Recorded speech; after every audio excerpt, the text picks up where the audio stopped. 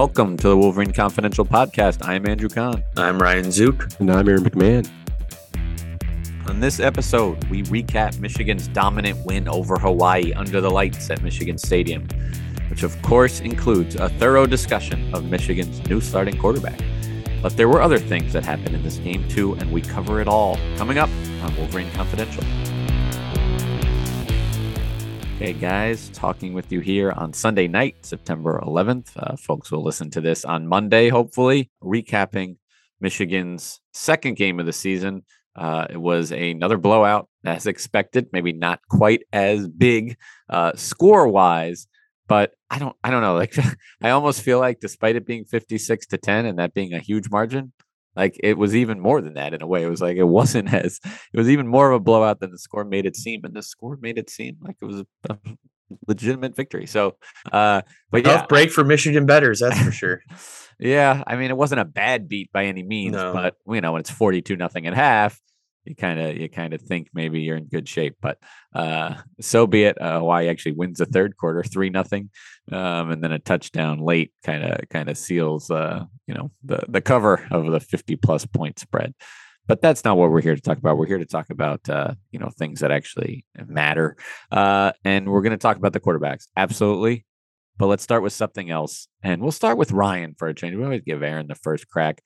Ryan, tell me something from this game that was interesting, noteworthy, really anything that caught your eye outside of the quarterbacks. Well, obviously getting to hang out with you guys for an extra hour in the press box before kickoff. No, I think to me, what was interesting was what happened before the game as far as recruiting, and the 5-star quarterback target, Jaden Davis, made another trip to Ann Arbor. I think it's his third in the last few months.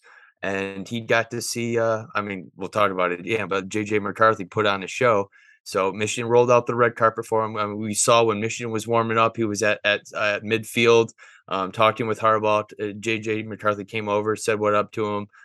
Michigan's putting all their eggs in that basket right now. He's the real deal, a 5-star guy, just like JJ McCarthy was. So, the game wasn't very exciting, but to me, that part was pretty important because Michigan, at least offensively, and JJ with what JJ did, impressed, I think. Didn't expect that, but I like it. I like where your mind's at. And I think there's something too in playing at night. Just the night atmosphere in the big house. It was pretty much a sellout, another 100,000+ crowd. I don't think a lot of high-profile recruits get to experience some of that everywhere they go. And doing it, inside Michigan Stadium, I think a different beast in of itself. So I'm sure he got his money's worth, so to speak.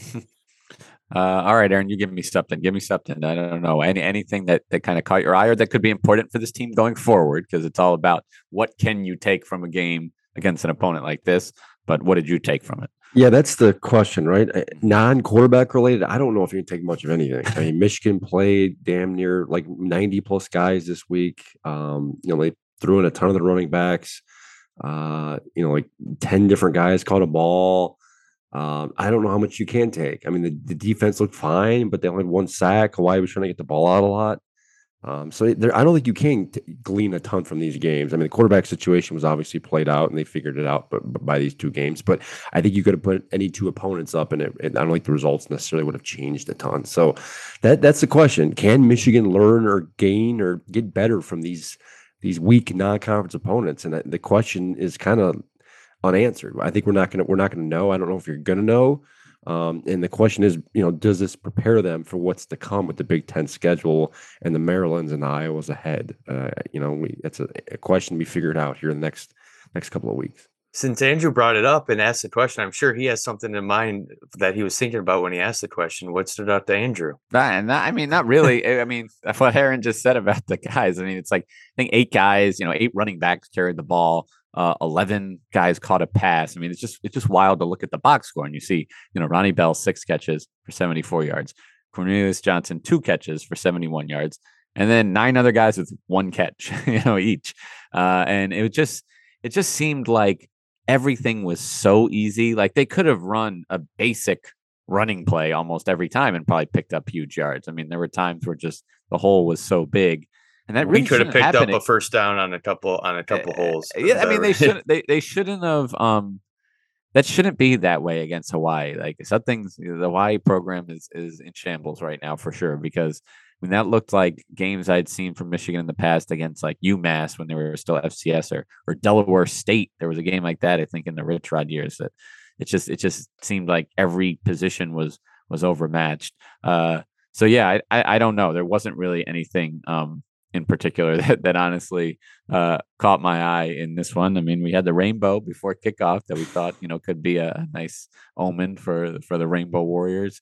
But no, nothing in particular. It was an exhibition game, essentially. I mean, Michigan had 400 yards of total offense in the first half. They did what they wanted to do, and they did it with whoever they wanted to throw in the game. Yep. And that was, illustrating the box score. So it reminded me kind of like a spring game where like they're not taking things too seriously.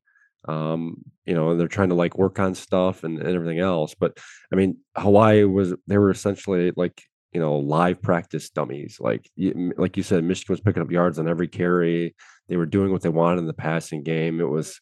I don't know. It's one of those things where like it looks nice because Michigan gets the win and they can beef up the stats and get all these guys in the game. But does it really make them any better? I don't know. We tried to warn fans for this, prepare them, because guess what?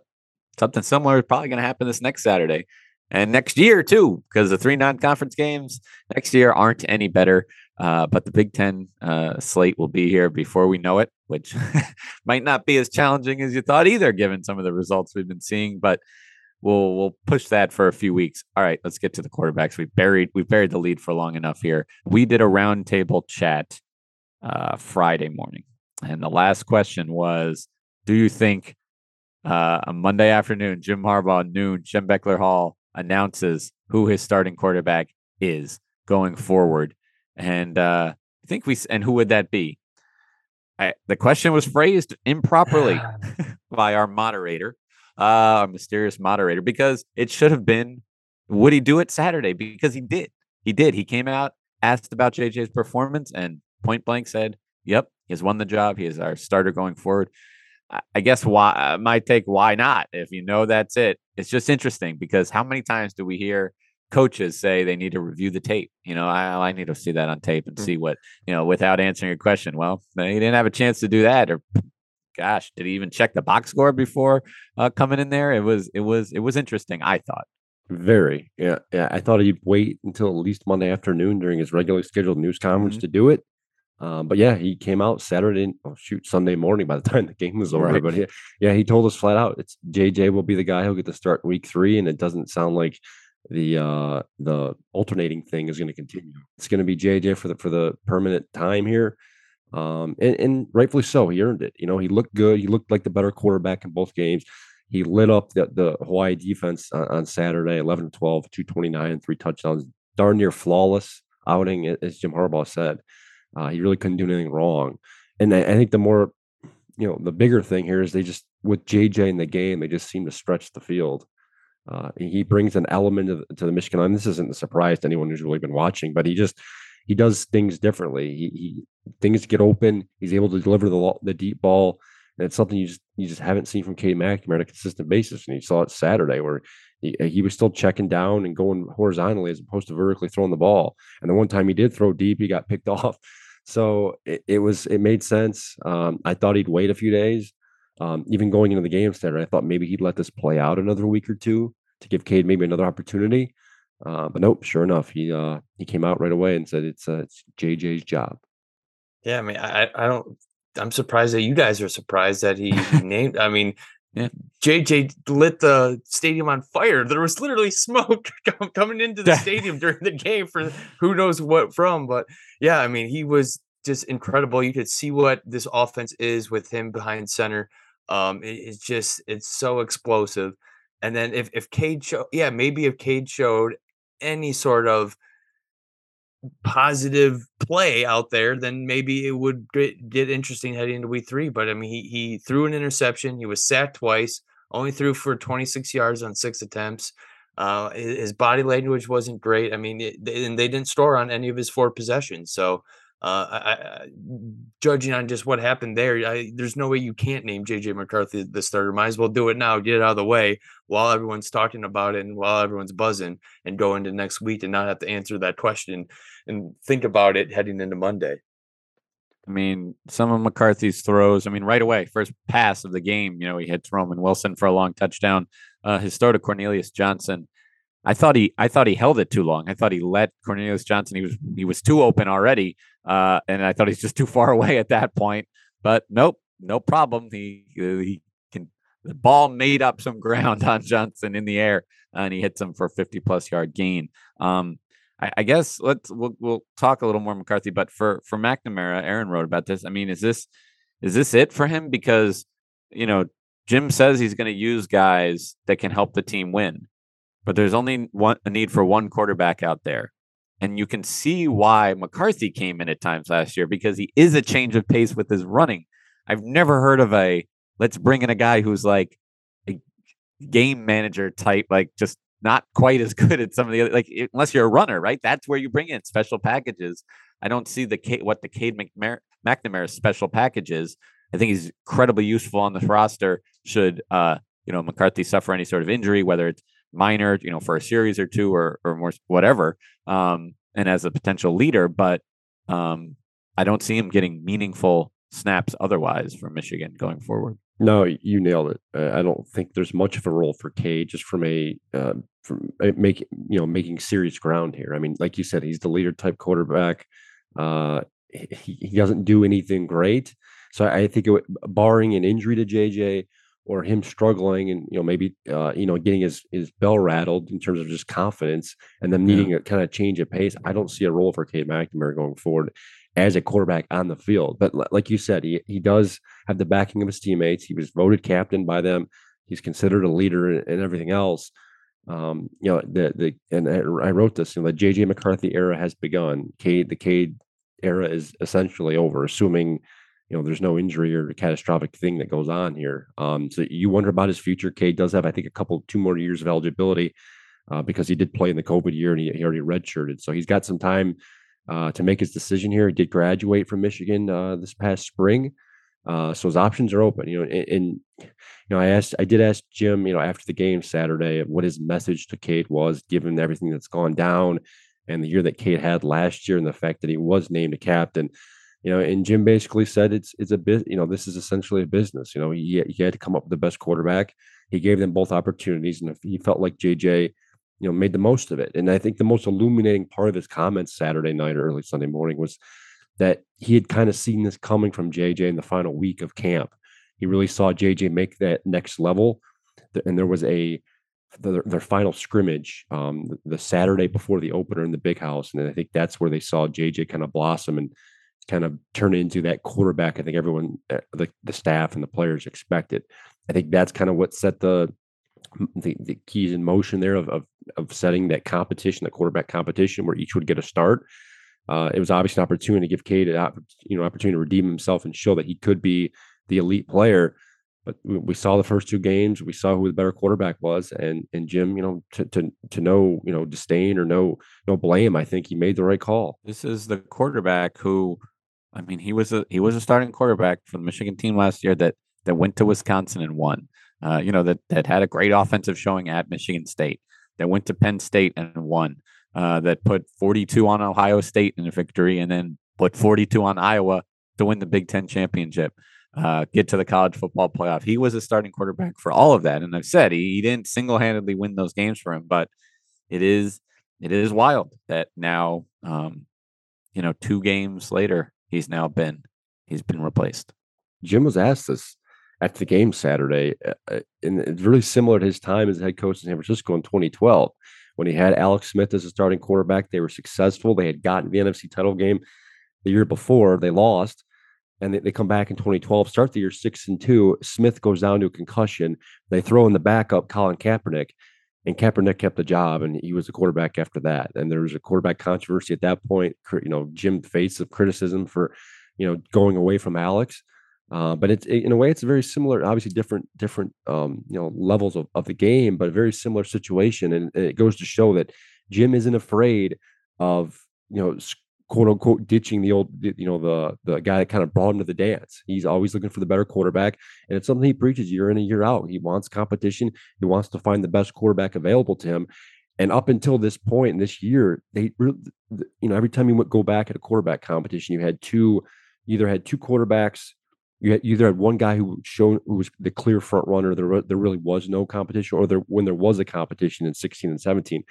You got the sense that there wasn't an elite quarterback in the room, that Jim kind of had to settle for someone. Mm-hmm. This situation, he felt genuinely different. And there was proof to the pudding there. Like you mentioned, Cade's resume, what he did last year, the leadership qualities he had. And then you got this other guy, the young, sophomore 5-star recruit who has this rocket arm and ability to move the football and move.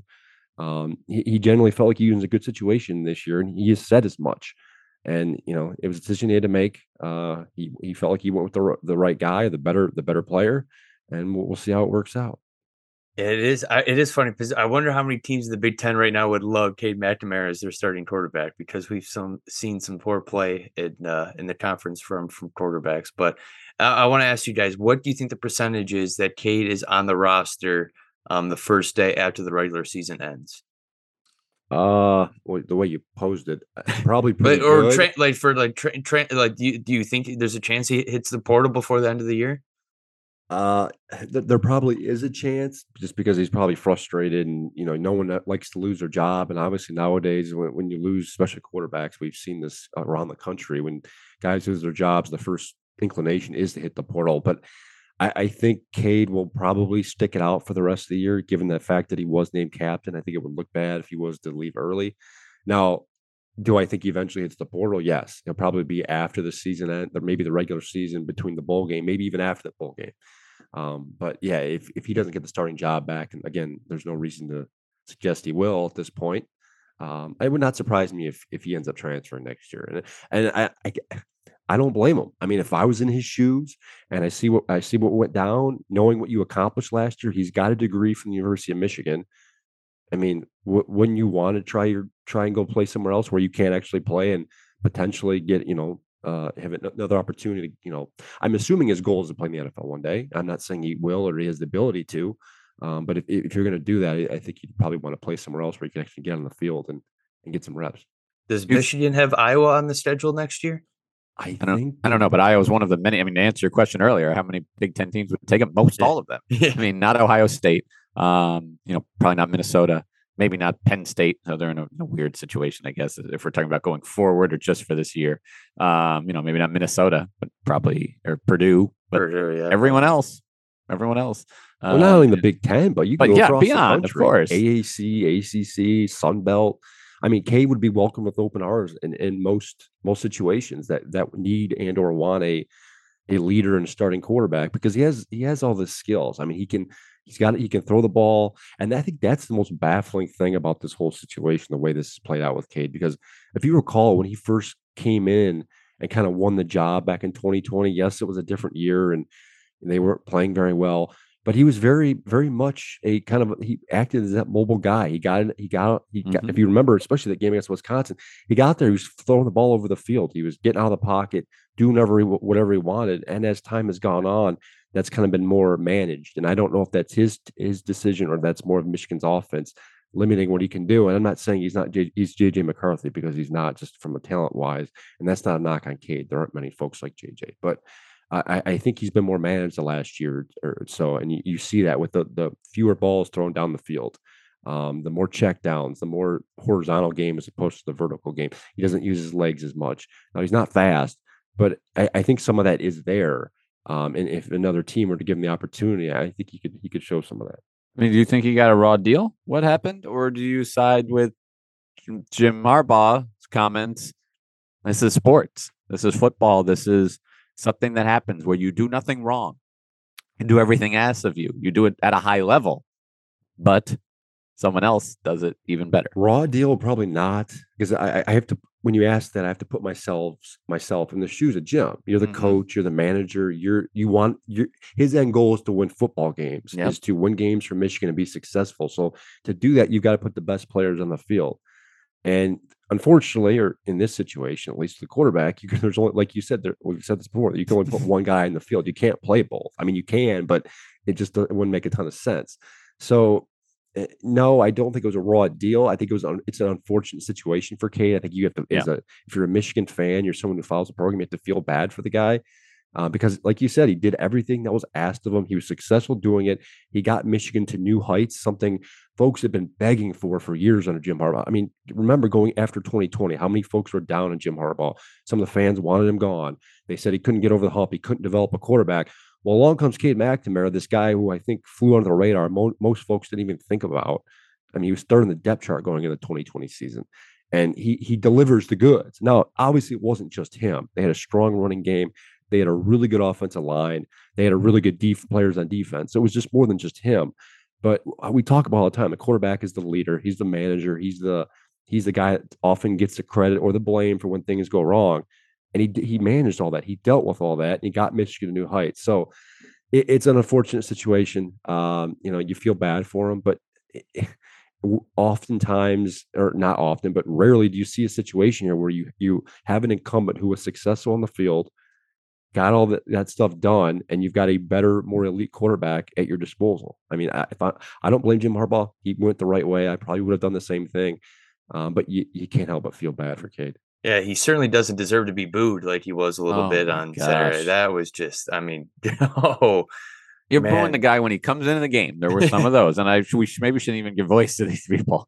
But then, after he turned it over and coming off the field, or after 3 and out, and it's like it just doesn't make any sense. Cheer McCarthy. I mean, that's fine, but like you don't even want him on the team. I don't understand it. I don't understand the thought process of that. It's not like Harbaugh has clung to him in any way. He has been as fair as could possibly be with this race. He's given McCarthy the time, and now he's named him the starter. Maybe those people thought he should have been last year too. But I stand by that the results of the season prove that to be not true. I do not think Michigan is a Big Ten champs with McCarthy as a quarterback, as a true freshman last year. So it's notable to mention too the boos on Saturday night.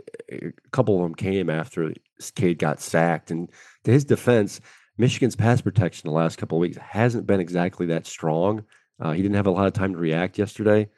So I wouldn't put necessarily the sacks on him, and that's when some of the boos were coming. And then obviously the interception was, I think, the big thing, and that was on him. It was a poorly thrown ball, underthrown ball. Mm-hmm. But yeah, I mean, I don't get it sometimes. Folks like to criticize some of these guys, and you got to remember they are, in a lot of cases, teenagers or early 20s. These guys aren't professional players, at least not yet. Right. But even if they were in this case, even if this was the Detroit Lions and this was the quarterback situation, I don't understand what you would be booing about. Like maybe it'd be more, they could take it, but it still wouldn't make any more sense to me. No, very strange. So yeah, Michigan wins, 56-10. And now a Connecticut team that's 1-2 that just got walloped by Syracuse, that is starting a true freshman quarterback because it's quarterback who transferred in from Indiana, who looked pretty poor when he had to come in and play for Penn State in the Big Ten, got hurt towards ACL in the first quarter of the first game. That's the situation that UConn is in, just a program that hasn't won more than 3 games and 6 or 7 years. So I'm expecting the point spread's out already, Aaron. I think I saw the story. It's very similar. It opened 46 up to 47, 48, depending on what book you look at. So yeah, the odds makers are expecting basically a carbon copy of what we just saw against Hawaii. And like, as you just laid out, very similar. First year head coach, struggling team. Their one win is against an FCS school.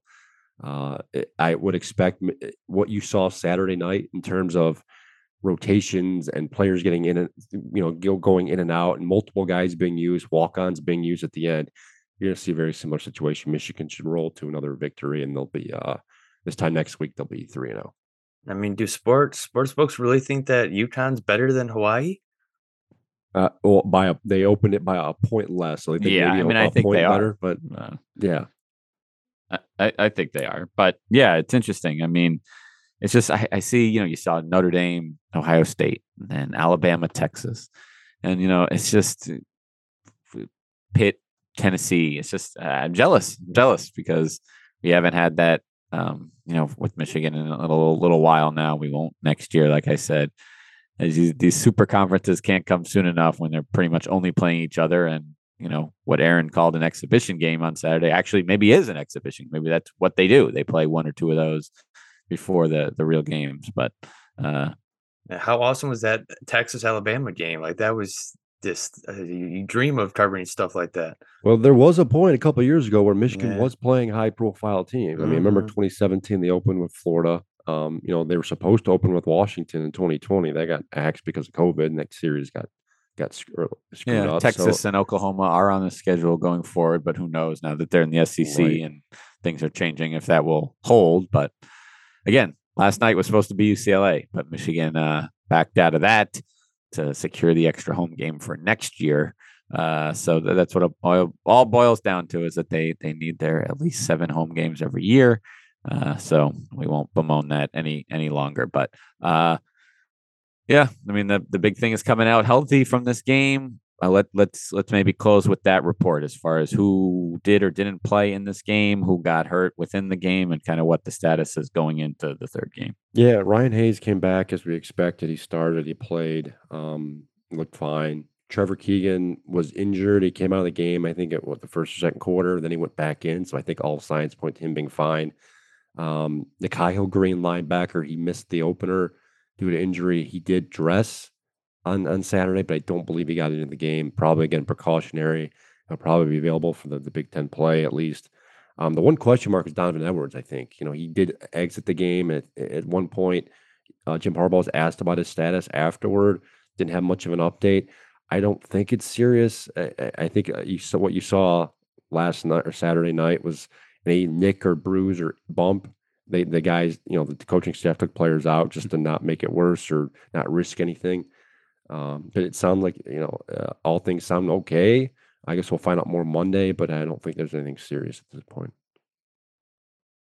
That's really the key out of this stretch. Oh, one more guy. Yeah. Jalen Perry, actually, reserve DB. He did have to be helped off the field after the game, or third or fourth quarter, second half on Saturday. It looked like he was limping. I don't know how serious that is, but again, he's not a starter. It's a reserve situation. And I actually think Michigan's got some depth in the backfield, so I think they're okay with, should that be lengthy. But other than that, no, they're pretty good. Yeah, I mean, if you're putting your goals for next week, that's number 1 and 2 and 3 is just staying healthy before Big Ten play against a Maryland team that has proven that that'll be a real game. I mean, that'll be a test. If Michigan blows them out, then they should be worthy of a top 5 ranking. I'm not saying they shouldn't be now, but you just don't know. You just don't know, because there just has been so little resistance from their opponents to date. But we'll have full coverage of Jim Harbaugh's press conference on Monday and continued coverage throughout the week leading up to Saturday's home game against Connecticut on mlive.com/Wolverines. Thanks for listening.